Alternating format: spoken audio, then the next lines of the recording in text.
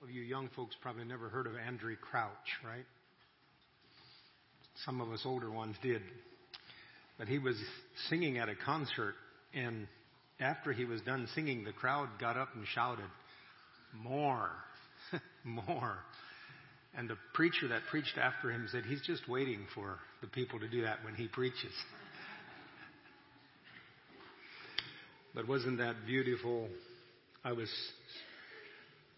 standing back there and watching you young folks just minister to each other, and that's so beautiful.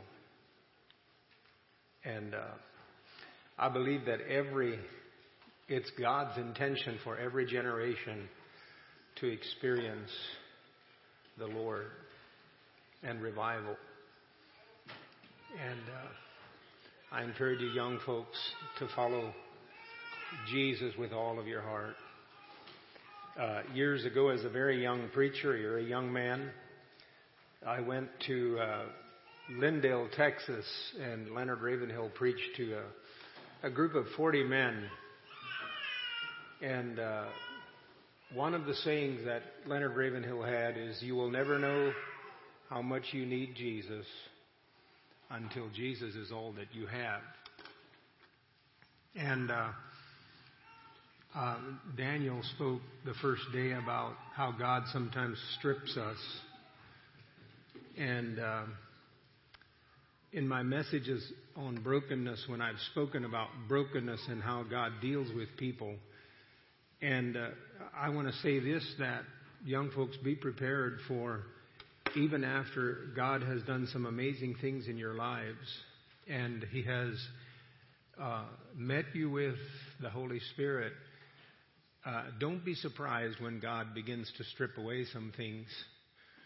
And I've given the illustration of the 3 Hebrew boys that were in the book of Daniel.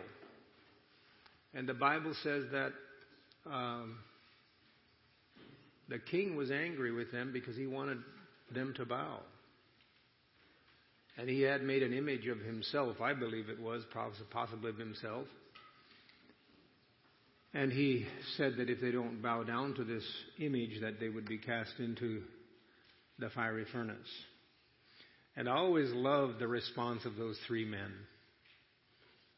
They said, "Our God is able to deliver us.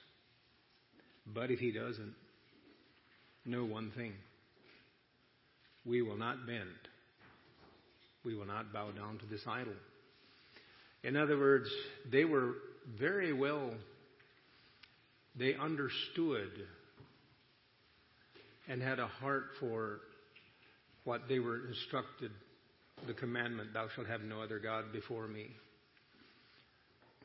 And so therefore, because they bowed, they didn't bow, they didn't burn either. And did you ever think of the fact that the only thing they lost in that fire was their bondages? There wasn't even a smell of smoke on their garments. But the amazing thing that the Lord revealed to me one time as I was preaching about that subject, never thought about it before, but nowhere in that scripture does it say that they knew that God was with them. They were only obedient to the commandment that God had given. But those that were outside of the furnace looking in said, "Hey, there's someone in there with them." Those outside had a revelation of Jesus. And even the wicked king himself that had given the commandment said, "The 4th man is in there and he looks like the Son of God," which was a revelation of Christ. And so, when you experience revival, when you experience the fullness of the Holy Spirit, when you experience those sweet things that Jesus did for you, let me tell you, I'm not speaking theory this morning. I'm speaking my experience. There was a time in my young ministry, about a year or 2 after I was ordained in the ministry, I was living in Honduras, where God took me through a severe failure and stripping. and is out of some of the things that God taught me in those first 2 years of my ministry that I want to speak about this morning. But I'd like for you to stand one more time. I'd like for you to bow your heads.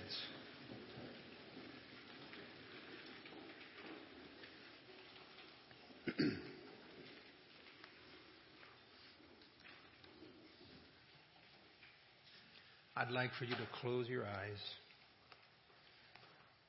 and just for a moment quiet your emotions, your restlessness, the things that bothered you this morning or the things that you were struggling with. Just open your heart to Jesus and say, Lord, I want you to speak to my need this morning. Anoint Brother Dan to speak to my need.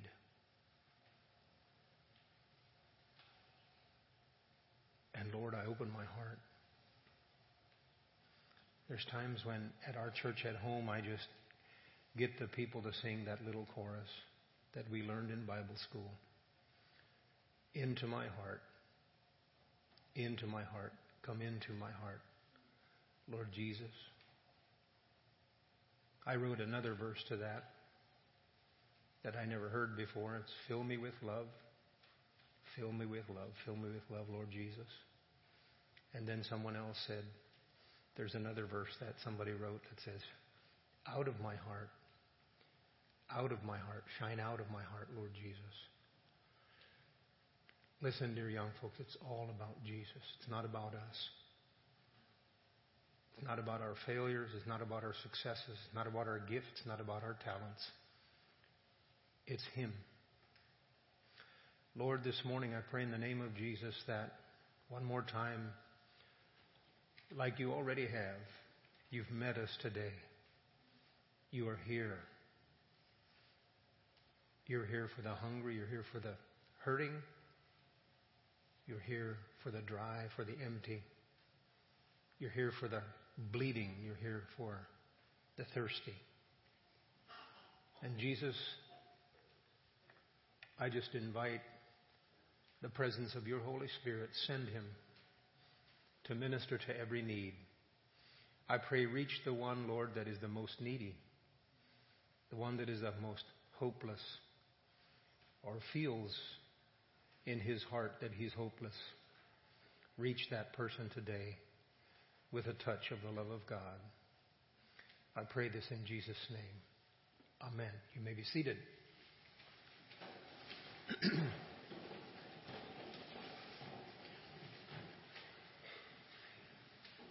I want to speak about God's purpose for those who have failed. How many of you have failed? The rest of you will pray for you. Have you failed miserably? Sure. Have you fallen into sin that you didn't expect? I'm not asking you to raise your hand. Have you just really gone through a day and you really felt like you really messed up? Yes, you have. As a very young preacher, I had experienced, as I shared this week, I had experienced the Holy Spirit. I had experienced Christ so close to me.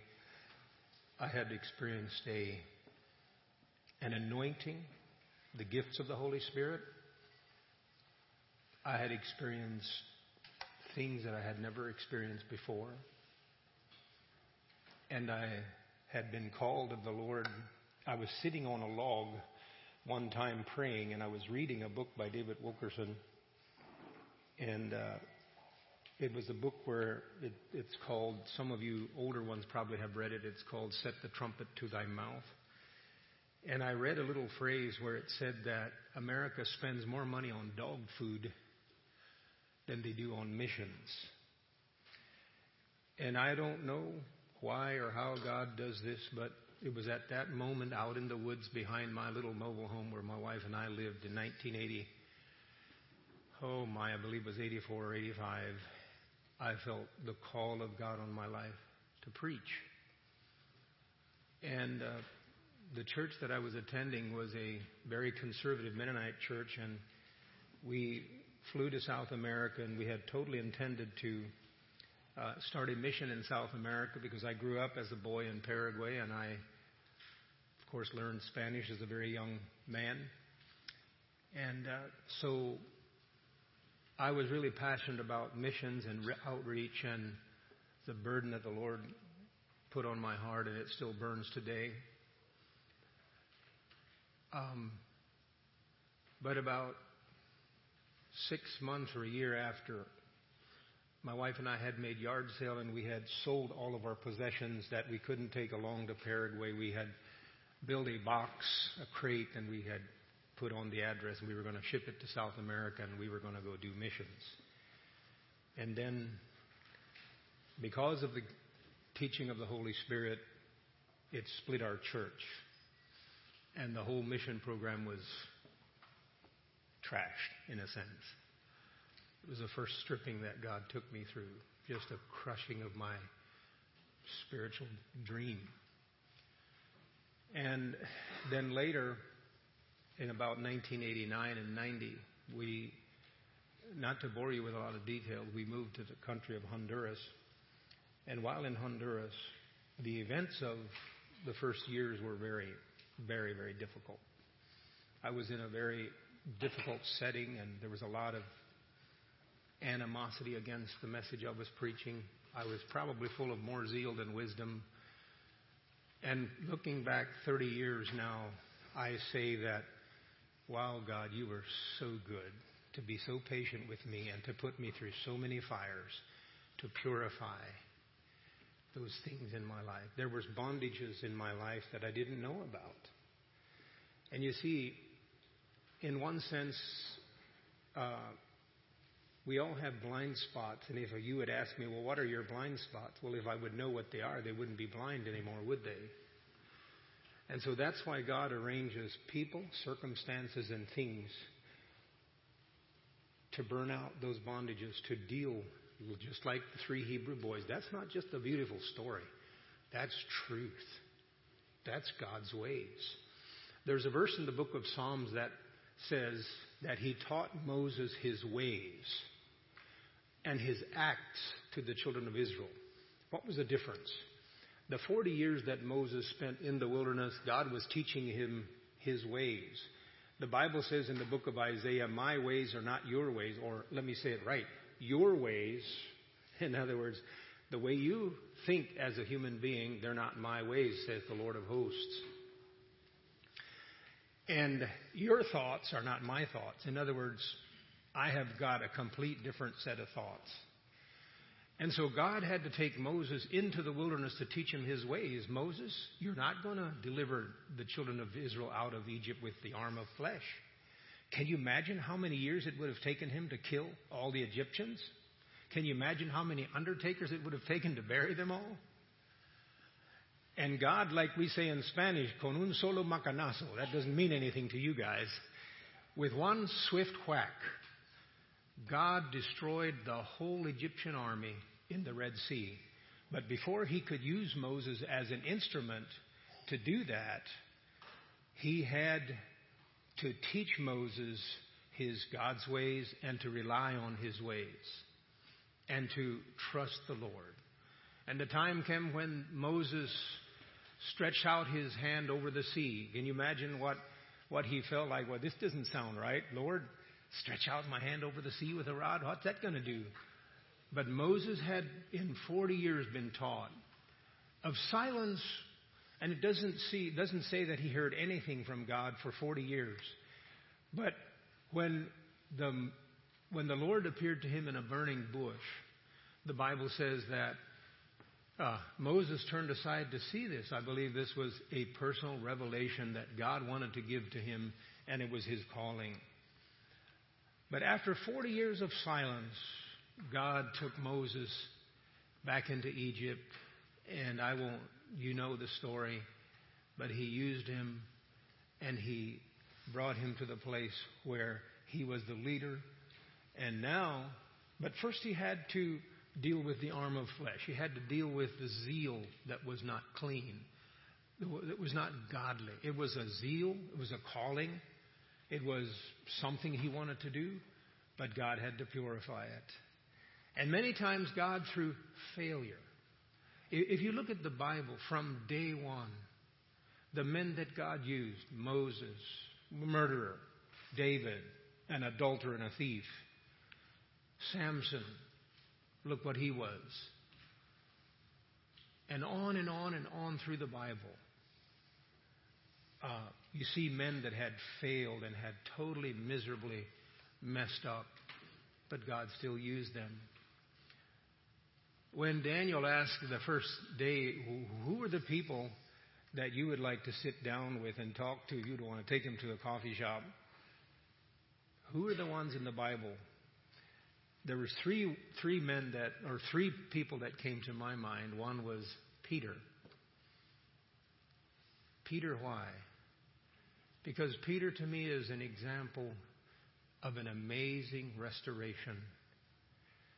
After he had been so cocky and sure that all of the other disciples can leave you, Lord, but I won't leave you. I'll go with you all the way. And Jesus told Peter, Simon, Simon, Satan has wanted to sift you like wheat, but I prayed for you that your faith would not fail. And can you imagine how Peter felt after denying his best friend, the one he walked with?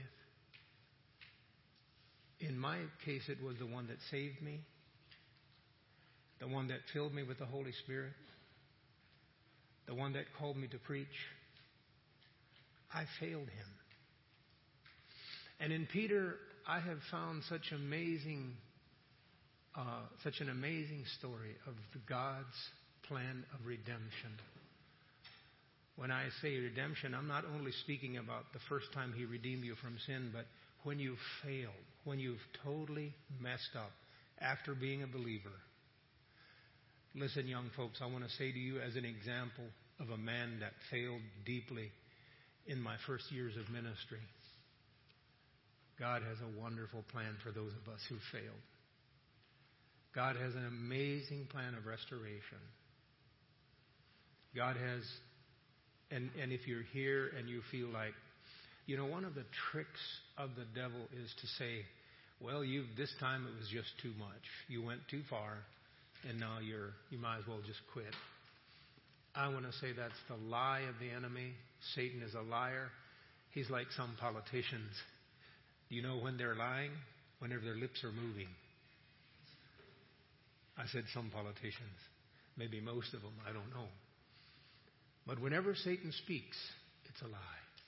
He uses the Word of God. I remember one time, right after I preached an anointed message in a revival meeting, Satan used a verse to just clobber me over the head.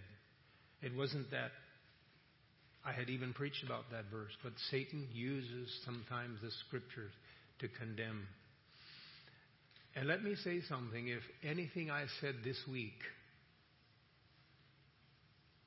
brought condemnation to your heart, I'm really sorry. Because either I said it wrong or you heard it wrong. Because the Bible says there's no condemnation to those who are in Christ Jesus. I want to minister that to you. And if you have sinned and you've failed, as we were praying for the young man up here, I thought, my, if we could see Jesus right now in the flesh. He'd probably be weeping and he'd be interceding. I don't know what all Jesus does. There's only two things that I know that the Scripture says that He is doing right now. One is, He said, I'm going to prepare a place for you. When a Jewish boy would ask for a wife, he would go to the girl's father, the good principal to follow boys, to go to the girl's father and say, would you give me the honor of courting your daughter with the intention of marrying her? When a Jewish boy did that, and after the father and the mother gave a blessing, they had a betrothal ceremony. And then the boy would go back home to his father's house, and he would build his own house and make it ready for the wedding day when he would bring his bride home. That's what Jesus is doing right now. One of the things he's doing. Do you know what the other thing is that he's doing? Anyone guess? He's interceding. Do you know that there's 2 24-hour ministries going on all the time? All the time.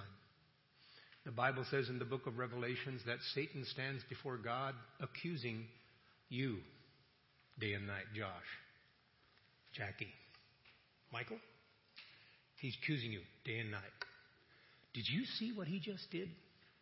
And you call him your son? Yeah, but I prayed for him. Jesus says. Satan stands before God day and night accusing, but Jesus, the Bible says, he ever lives to make intercession. And I'll tell you something, if Jesus is praying for you, guess who's going to win? Not the devil. The kicker is that you have to believe that. You have to have faith that he's always in favor of you against the devil. That there's no sin that you have committed or can commit in the future that Jesus hasn't already made payment and provision for. And Satan does such a fantastic job of deceiving people into believing lies, into twisting the Word of God into some billy club of condemnation. And so Jesus does those two things. He's preparing a place for you and I to live with him. I've been into some grand places. My wife and I visited England some time ago, about 10 years ago. And we went to, what is that big building? Can't remember the name, but it's huge. Yes. And I stood at the grave where David Livingstone buried, right under those rocks there, right under the marble floor. And we saw a history that we had only read about. We saw it before our eyes. But you have seen nothing yet till you see the mansion that he's building for us in heaven. And I don't know if it's going to be a mansion, an edifice of that you can actually I have no clue what heaven's going to be like. And a lot of people have had a lot of imagination, and that's all good. If you want to use your imagination, use it for good. But he's preparing a place for you, a place of security, a place of rest. Can you imagine what it's going to be like to have not even one inkling towards sin? You know, I'm a preacher, and I've been serving the Lord for over 40 years. But there's still times when my flesh wants its own way and wants sin. This thing will never see God. But on the inside of me and on the inside of you is a spiritual body that God has given you. He's given you a desire for righteousness. He's given you a desire He's dressed your inner man with a robe of righteousness. The prophet Isaiah said, I will greatly rejoice in the Lord my God, for he has dressed me with a robe of righteousness, and he's given me the garments of salvation. And I've said, some sisters and guys spend a half hour before they go to church to prepare their outward man. But how much time did you spend to dress up the inner man this morning before you came to the meeting? You see, it's that inner man that is getting ready and getting dressed with a garment of spotless white that was made white with the blood of Jesus. And God's plan for redemption for anyone. If you're here this morning and your garment has been stained and spotted with sin, if you've fallen into sexual immorality, I said something that the Holy Spirit just corrected me a little bit. I said something the other day that the Holy Spirit just, as a preacher, I'm always very sensitive that, Lord, if I lead those young folks, if I leave them with a little bit of a taste that is not your heart, then Lord, help me to correct. And that's why it's a blessing to preach at least 3 or 4 times in a week, because you've got an opportunity to correct what you said that might have been just a bit wrong or taken wrong. But I said that girls, keep yourself pure, that the boys won't want somebody that has defiled herself. I was using that as an illustration of us keeping ourselves pure before Jesus Christ. And when He's coming back for a spotless bride. But I want to qualify that and say that girls or boys, if you have sinned or failed morally and sexually, God has a plan for that. It's the blood of Jesus. And take it from a man that was married. I'm still married, but I was married back when I failed. I came to the doorsteps of adultery in my first years of ministry because of a bitterness and an anger in my heart about a division that came into the church. And I was consumed with first hurt, and then hurt became bitterness, and then I got angry. And when you're in that condition, you have absolutely no tools to fight Satan. And so God, in His love and mercy, arranged a failure. God stopped me before I actually fell into the act of adultery. But oh, it was in my heart. I struggled with lust, and I struggled with this thing. And it was not something that was premeditated. It was just a quick, swift blow of failure. And the first thing I did was humble myself and go to my wife. And I remember kneeling at her feet and just crushed. I can't believe what I just did. I can speak about it now, but it was years before I had the grace to speak about it. But I can speak about it now because, and I only speak about this when I feel like the Holy Spirit wants to give someone hope that might be hopeless.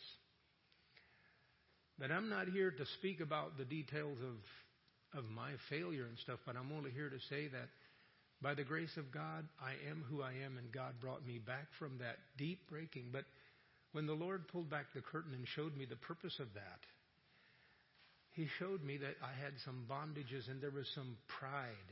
Oh, listen, my dear brothers and sisters, pride is the sin that will always trip you up.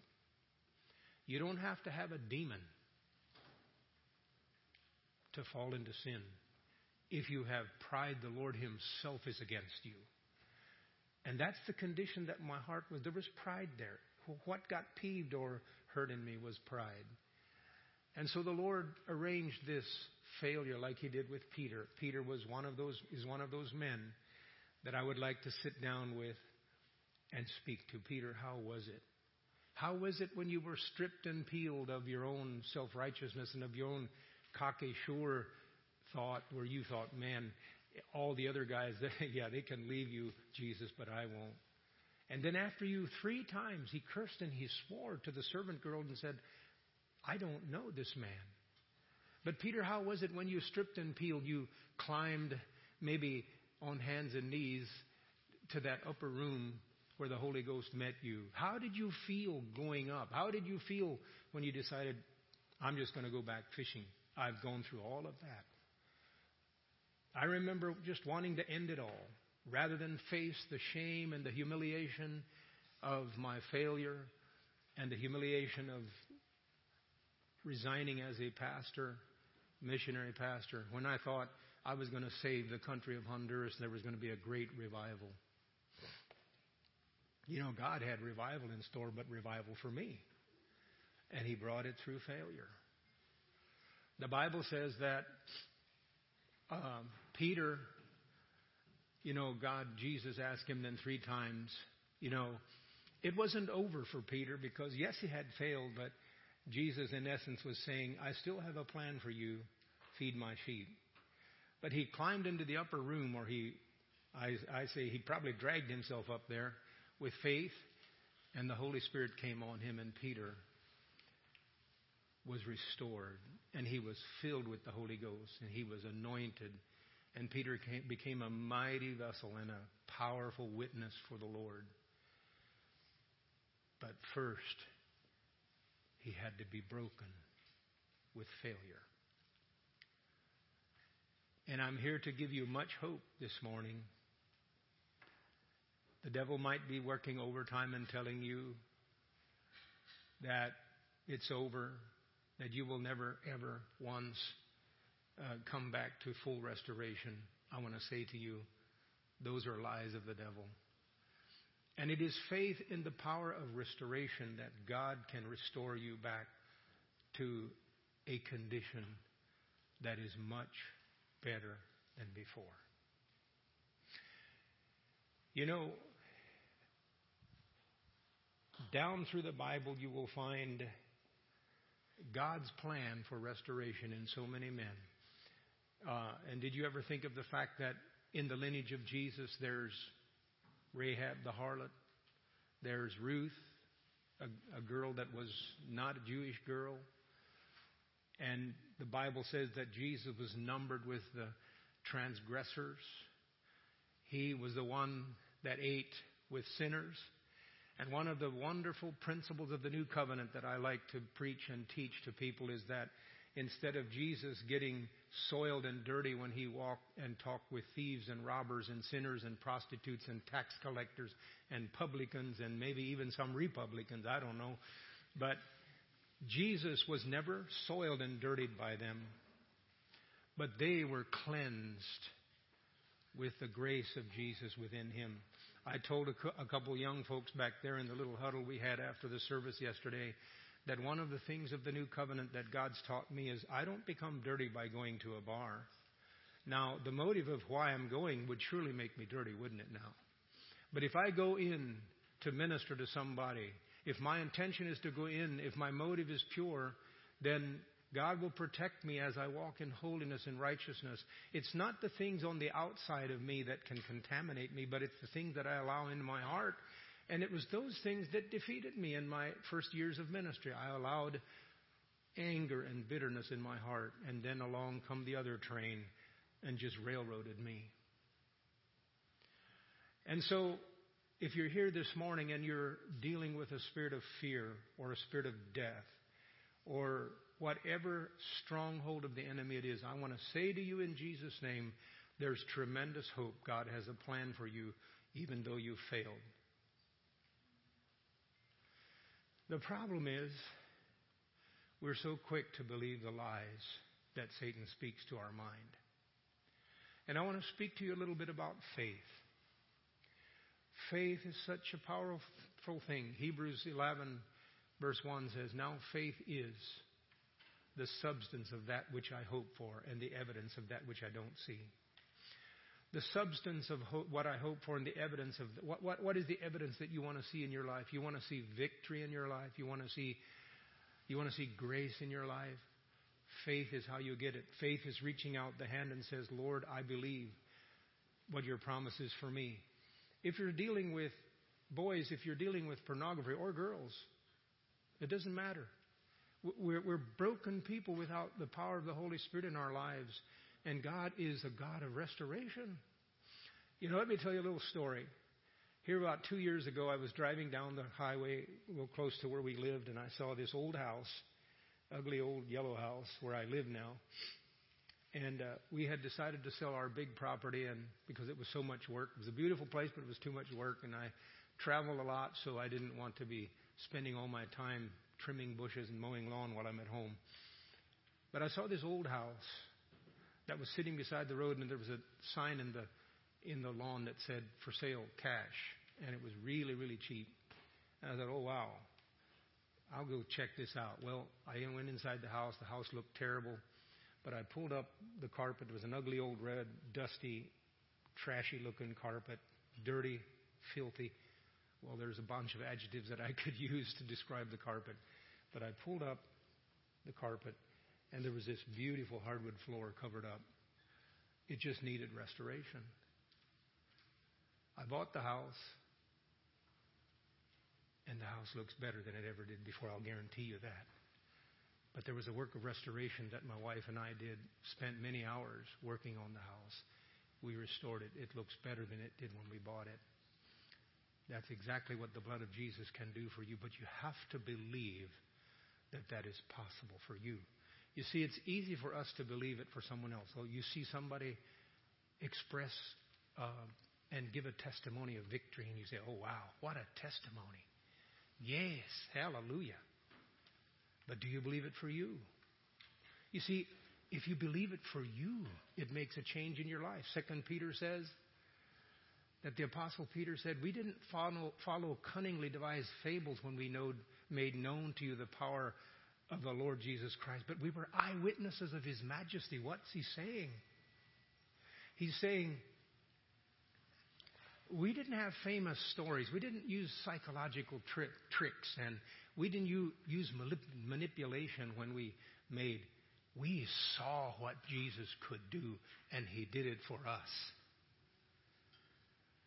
And it is faith when you see that someone has been tremendously changed by the power of God. When you have faith for yourself, that is why we give testimonies. It's to build the faith, to glorify God, and to build the faith of others, and to put hope in their hearts. And I want to tell you, if I ever had felt hopeless, it was that drive from San Pedro Sula to Guaymaca, when I decided, when I thought, boy, the easiest thing here would be just end it all. There was this big old ravine where many vehicles, not by choice but by mistake, got off and went down 1,000 feet into a ravine. And the thought hit me, well, if I would just end it all, I wouldn't have to face the shame and all of this. But I thank God that He gave me the grace to humble myself, and He restored me. There's another verse in the book of Peter that says that we have been made partakers of a divine nature, not by keeping rules. Some of you were parts of churches that were so full of rules that they ran out of their ears, right? And you've figured out that it's not by keeping rules that you're made righteous, but it's by believing promises. It's by faith in what Jesus did on the cross. And I remember when God spoke to my heart after I humbled myself and I confessed, first of all, my sin to my wife. I didn't cover it. The Bible says he that covers his sin will never prosper. But if you confess it and forsake it, then God will have mercy on you. So I did that. And I started a road of a year of breaking. And it was a hard, hard year. But it was the best year of my life, because it was also the year of my restoration. The Bible says in 2 Peter that we are partakers of that divine nature of God by these exceeding great and precious promises. And the Bible is full of these exceeding great and precious promises. And I'm going to read some of them at the end of I'm just speaking from memory of verses that the Lord is laying on my heart by the Holy Spirit to build your faith. And at the end, possibly we'll have a time where you can just come to the Lord and say, Lord, maybe your problem is this big, or maybe your problem is this big. I really don't care. To God, it's all a piece of cake. He can deal with it because He made provision. When Jesus hung on the cross and when He said, it is finished, it's exactly what He meant. The payment for my sin and my failure was made. He didn't pay half of my bill. He paid the whole bill. Philippians says that He took our sins and our disobediences and our rebellions and our lawlessness, and He nailed it to the cross. And He made a display openly for the kingdoms and principalities and powers of darkness. And He said, look what I just did. Woo, Satan, you got your butt kicked. Like the lady on War Room says. More than his rear kicked. The Bible says He squashed him under His feet. And He made provision for every defeat and every sin you and I could ever have committed. I remember in Honduras that after the failure and after repentance and before I was asked by my superiors to take a year off of ministry, and I thought it was all over. They didn't tell me a year, but that's what it ended up being. But I was kneeling at the bench there in that little church in Guaymaca, And the Holy Spirit spoke to me, and for 9 months there was only one verse that ministered to me. There was no 10 steps to victory. There was no counseling session. It was just breaking after breaking after breaking, weeping. In my bedroom, we moved back to the United States, and in my bedroom I would sob. And I remember there was the one time when I got my ordination certificate out of my closet, and I got out, and I'm going to send this back to the pastors that ordained me and say, I'm done. I felt like Peter. I'll just go back fishing. I was a truck driver. I was a hardwood floor installer. I had a lot of capabilities that I could have done. But I pulled out my ordination certificate, and I looked at it. And I looked at the vows that I made, and it broke me. And I sat there on the floor beside my bed, and I said, Lord, I can't go back, and I can't go forward. What am I going to do? And again, I broke. That was the sequence for about 6 months. But God spoke one verse that ministered to me. That was before this all started. And it was in 2 Chronicles chapter 20, where David, it's either first or second if you want to write it down and look it up, where David had numbered Israel and he had so miserably failed. And the prophet came to him and he gave him a choice. Either you run from your enemies for 3 months, or you have 3 days of pestilence, or I forget what the other one was. But God gave him 3 choices, and David, in his brokenness, he said, Lord, don't let me fall into the hands of my enemies, and let me fall into the hands of the Lord, because you're merciful, God. You're merciful. And so you know what happened? There was 3 days of pestilence, and because of David's sin, 14,000 people died. I don't know about you, but if I would have been the pastor of that church and 14,000 people would have died, I would have been about ready to chuck it too. And the Bible says that David bought that threshing floor of Onan where the angel stopped the destruction. And it says that David he went to Onan's threshing floor, he bought the place, and Onan said, hey, you can have my oxen for a sacrifice and you can have the cart for wood. And David said, I'm not going to offer to the Lord something which costs me nothing. Listen, this morning, God doesn't want a sacrifice from you that doesn't cost anything. He's not looking for some cheap little commitment of yours. He's not looking for a commitment cheap that says, Lord, if you bless me, I'll serve you. But He's looking for a commitment that says, freeze me or burn me. Do whatever you want with me, I'll serve you. If you give me a place of nothingness, where I'm nothing for the rest of my life, that's fine. Let me serve you. Let me have your presence within me. Let me have your anointing. Let me have your grace. Let me have victory over sin. God's looking for a commitment that is costly. And I read that, and the Bible says that David he bought the oxen and the steers and the carts and the threshing floor, and he made an altar. And it says that when David had built the altar and he had put the sacrifice on the altar, fire came down from heaven. And the Holy Spirit spoke to me and said, Son, all I'm asking of you is lay yourself on the altar and become a sacrifice. Romans 12:1 and 2 says, I beseech you, therefore, brethren, by the mercies of God, that you present your bodies a living sacrifice. He doesn't want just your heart. Modern evangelism will tell you, give your heart to Jesus. He wants your body. He wants your tongue. He wants your eyes. He wants your ears. He wants your feet. He wants your hands. Put it all on the altar.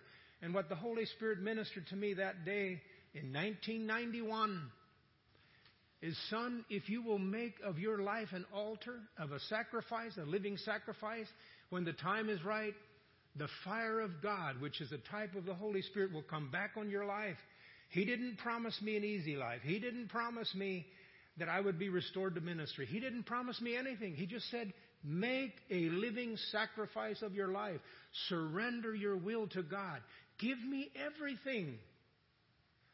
And oh, ladies and gentlemen, that's what I did. In brokenness, in failure, in heartache, in shame. I know all of those. I camped there for 6 months. I made a sacrifice. And then I'd lay myself on the altar again. And I'd die again. But oh, hallelujah. One night, the Holy Ghost came back. And He came back better than ever before. With a greater anointing, with a deep passion, with a gentleness that wasn't there before, with a humility that I didn't even dream was possible. The cockiness was gone, the arrogance, the pride. You know, the problem with many people's revival is it's so cocky. They're so arrogant. Not revival. And if God loves you, He will spank you hard. And He will. And God restored me. And 1 year later, I was back in the same place. Because my elders said, "Son, you've done an amazing job of humbling yourself, and you've been an example to us. We want to restore you back." That was not something I did. That was something God did through my elders. What am I saying? Listen. I'm just sharing this not because I really enjoy to speak of my past failures. But I've decided to give you hope. That if you're sitting here this morning and you've miserably failed, and you think it's over, or if you have some besetting sin in your life, that you've wept and you've prayed to the Lord for victory, I want to say to you that it's faith in an almighty God that is able to save to the uttermost. I want to read a couple scriptures of promise that the Lord laid on my heart this morning. Go to the book of Ezekiel chapter 36.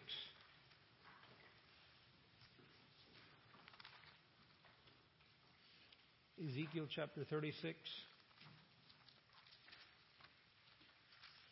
You know, one of the beautiful things of the new covenant is that there are so many promises that God gives to us, and it hinges on what He says He will do for us. Ezekiel 36. And if you read Ezekiel before that, you will hear a lot of God's judgment against Israel for their sin and for their failure. And look at what He says in Ezekiel 36 and I'm going to start in verse 24. Ezekiel 36:24. "For I will take you from the nations and gather you from all the lands and bring you into your own land.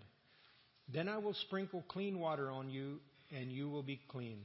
I want you to focus on "I will," what God says He will do. I will take you from the nations. I will sprinkle clean water on you and you will be clean. I will cleanse you from all your filthiness and from all your idols. Moreover, I will give you a new heart, and I will put a new spirit within you, and I will remove the heart of stone from your flesh and give you a heart of flesh.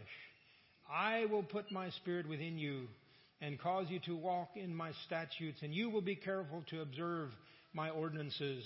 You will live in the land that I gave to your forefathers, so that you will be my people, and I will be your God. Moreover, I will save you from all your uncleanness. I will call for grain and multiply, and I will not bring a famine on you.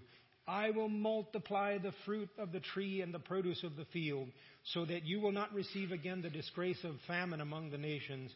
Then you will remember your evil ways and your deeds that were not good, and you will loathe yourselves in your own sight for your iniquities and your abominations. I'm not doing this for your sake, declares the Lord. Let it be known to you. Be ashamed and confounded for your ways, O house of Israel. God here is ministering hope to the children of Israel after failure, after so much defeat. God is saying to them, I'm going to do all of this for you. And I'm going to take you from your iniquity. I'm going to take that stony heart out of you, and I'm going to put a new heart within you, and you will be my people, and I will be your God. There's another one in the book of Joel. Go to the book of Joel.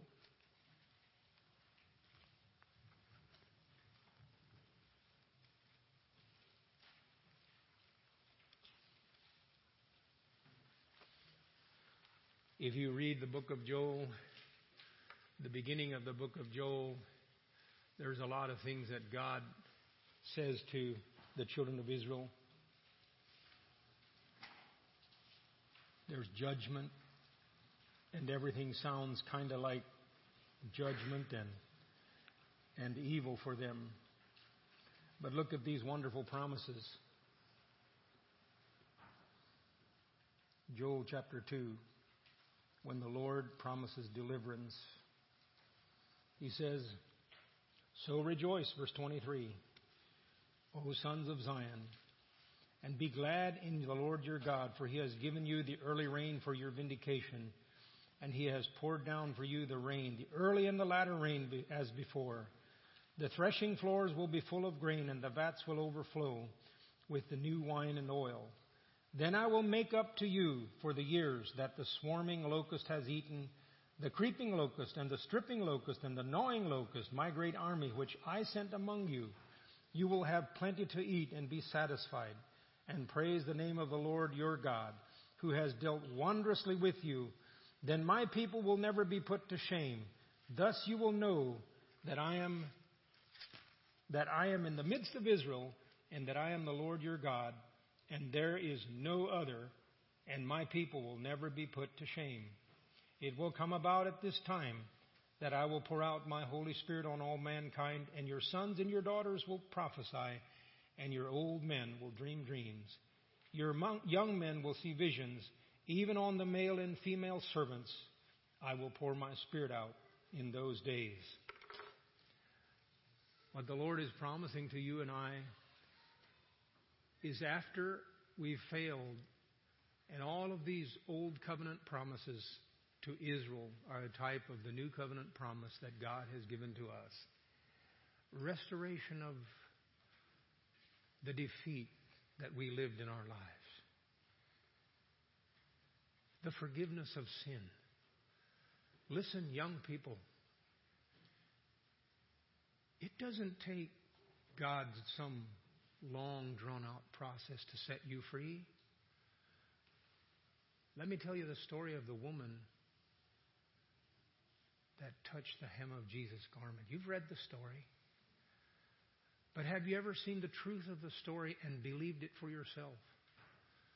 That if I just reach out and touch the hem of His garment, the Bible says that she had spent all of her money with physicians. When I preached about this in Kenya, I told them she probably went to the medical doctor, she probably went to the witch doctor, she probably went to the juju doctors, like we would say in Paraguay. In other words, she spent everything she had. Her bank account was down to zero. And then she heard about Jesus. And she said, if I just touch the hem of His garment. What was that? It was faith. The problem is we make it so difficult. We think we have to go through 10 weeks of counseling, or counseling is fine if the guy or the girl that is giving it is Spirit-filled and knows how to lead you to Jesus. But nothing can replace faith in what God said He will do. Just a simple faith. I am always blessed by the little girl that was taken captive into the land of Israel when Naaman, the mighty warrior, was sick. And the little girl said, if you would just go see the prophet in Israel, you would be healed. 12 years old. She didn't have a PhD in psychology, or she didn't have any education. She didn't go through Dallas Theological Seminary or cemetery. She had faith. She believed the Word. Listen, young folks, it's faith in what God says for you. Faith in the promise that He gives to you. It's faith in His powerful Word. The Bible says without faith it's impossible to please Him. You can come with your works. You can come with your goodness. You can come with all of the things. You can come with your pedigree. You can come with your PhD, your post-hole digger, whatever you want to call it. But when you come to God with faith, He sees and He rewards those who diligently seek Him. When somebody says, I believe that Jesus died for my failure on the cross. I believe that He died for my rebellion. I believe that He died for my witchcraft. I believe that He died for my demonic oppression. I believe that He died for my fear. When Jesus died on the cross, He stepped on Satan's head and He crushed him and He defeated him. When Jesus died on the cross and He proclaimed, it is finished, it was finished. There was no demon that could ever stand against Him anymore. And it's faith in that Jesus Christ that will set you free and deliver you from every bondage. But you've got to believe it. It hinges on your faith. When Jesus healed people in the New Testament, He would say over and over again to them, according to your faith, so be it unto you. In other words, nothing can replace faith. Works will not get you healing. Works will not get you deliverance from sin.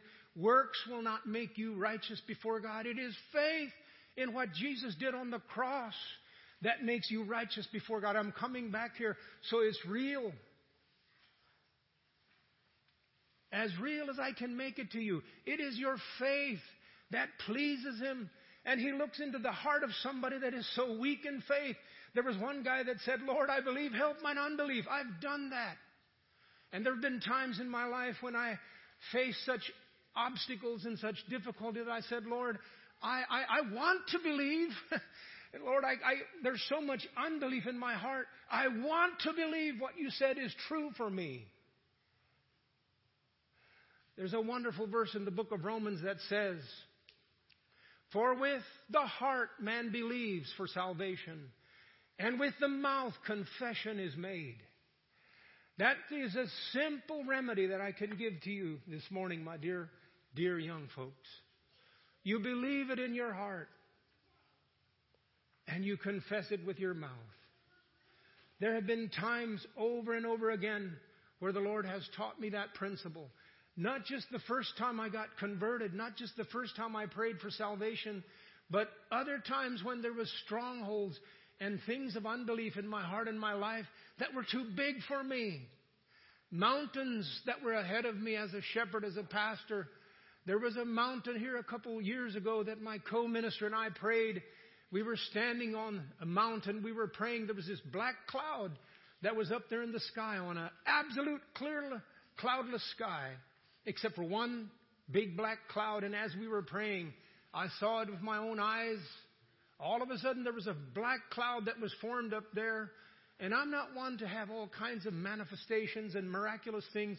But the one thing I believe that the Lord permitted me to see that for, there was a situation in our fellowship that I knew could be a very difficult thing to deal with and could make great division. But as we were praying, all of a sudden that black cloud just separated and evaporated. And the Lord spoke to my heart and said, son, I've got this. You don't have to do nothing. And I believed God. And you know what? I waited for about a year or two, and God did exactly what He said He would do. And this problem in our fellowship that only a few people knew about, that could have caused great division, God gave me the faith to believe that all I need to do is stand still and watch Him fix it. And I'll tell you something, when He fixes it, it's fixed. It's good. You need something fixed in your life? Not fixed, restored. But you know what I mean. You need restoration of salvation in your life. Did Satan steal your joy? Did Satan steal your peace?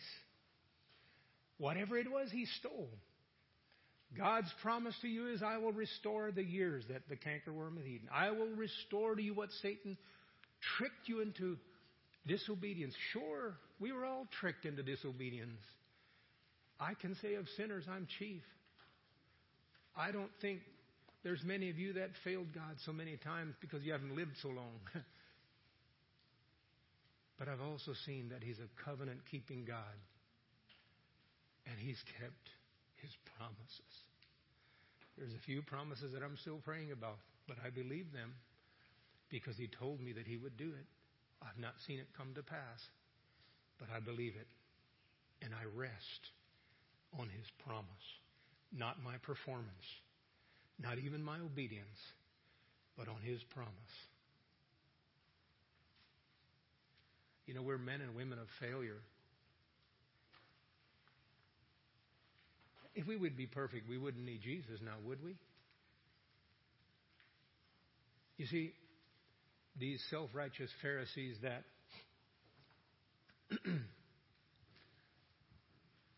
Jesus dealt with, Jesus told them, because you say that you see, therefore your sin remains. You know, the greatest tragedy in a person's life is if we don't see our need. And sometimes our blindness is so blind that we can't see our need. Therefore God says, sorry, can't help you because you don't see any need in your life. And Jesus, when He was speaking to the Pharisees and they were so angry at Him for healing on the Sabbath, they were angry at Him for not keeping the law. They were angry at Him for daring to defy the customs and the traditions of men. And they were angry at Him because He ate with the prostitutes and sinners. They were angry at Him because He didn't stone, or He didn't condone the stoning of the woman that was caught in adultery. But Jesus said, I didn't come for the righteous. The ones that are whole, they don't need a doctor. It's the sick ones. So if you're here this morning and you're sick, or you have a need, or you're defeated, Jesus came for you. And He'll meet you if you'll stretch out your hand and say, Lord, I believe. I believe every promise. Maybe it's not defeat that you're dealing with. Maybe some deep desire in your heart. Some deep desire to know Him. You can bring that to Him too. And He said, look at what the verse says. You will seek me and find me when you search for me with all of your heart. Jim Elliot said, cold prayers like cold suitors. You know what a suitor is? A guy that goes after a girl. Cold-hearted prayers like cold suitors are very seldom successful in their aim. But wholehearted prayers. You know, this is more than just a nice little motto that you hang on your church wall. It's the truth. And God says, if you seek for me with all of your heart, your healing, your restoration, the promises that you so much want. You know, the worst thing for a preacher to believe in his church that everybody's fine and that everybody's just walking in victory and everybody's just fine. And even worse than that is a group of people that are ho-hum bored and slopping their way through life. They will seldom. You know, there was a bunch of unbelievers that died in the wilderness. A friend of mine said he went to the wilderness and he said he saw no monument for any one of those. But Joshua and Caleb, two men that believed, God took them into their promised land. Out of 600,000 men, besides women and children, maybe they had a dozen children each. I think they had big families. That was a big group of people. Out of 600,000 men, nobody 20 years and over got into that land. But it was because of unbelief. Unbelief is the sin that makes God cry. That's what Jesus wept over. in Jerusalem, unbelief. Oh, my dear brother and sister, repent of your unbelief and believe God for every restoration. Unbelief is many times, I like to say that unbelief is an intellectual thing and faith is a heart thing. And when you have an argument between what your mind says and what your heart says, go with what the heart says. Believe in your heart. David said, Thy word have I treasured in my heart, that I might not sin. So if you're here this morning,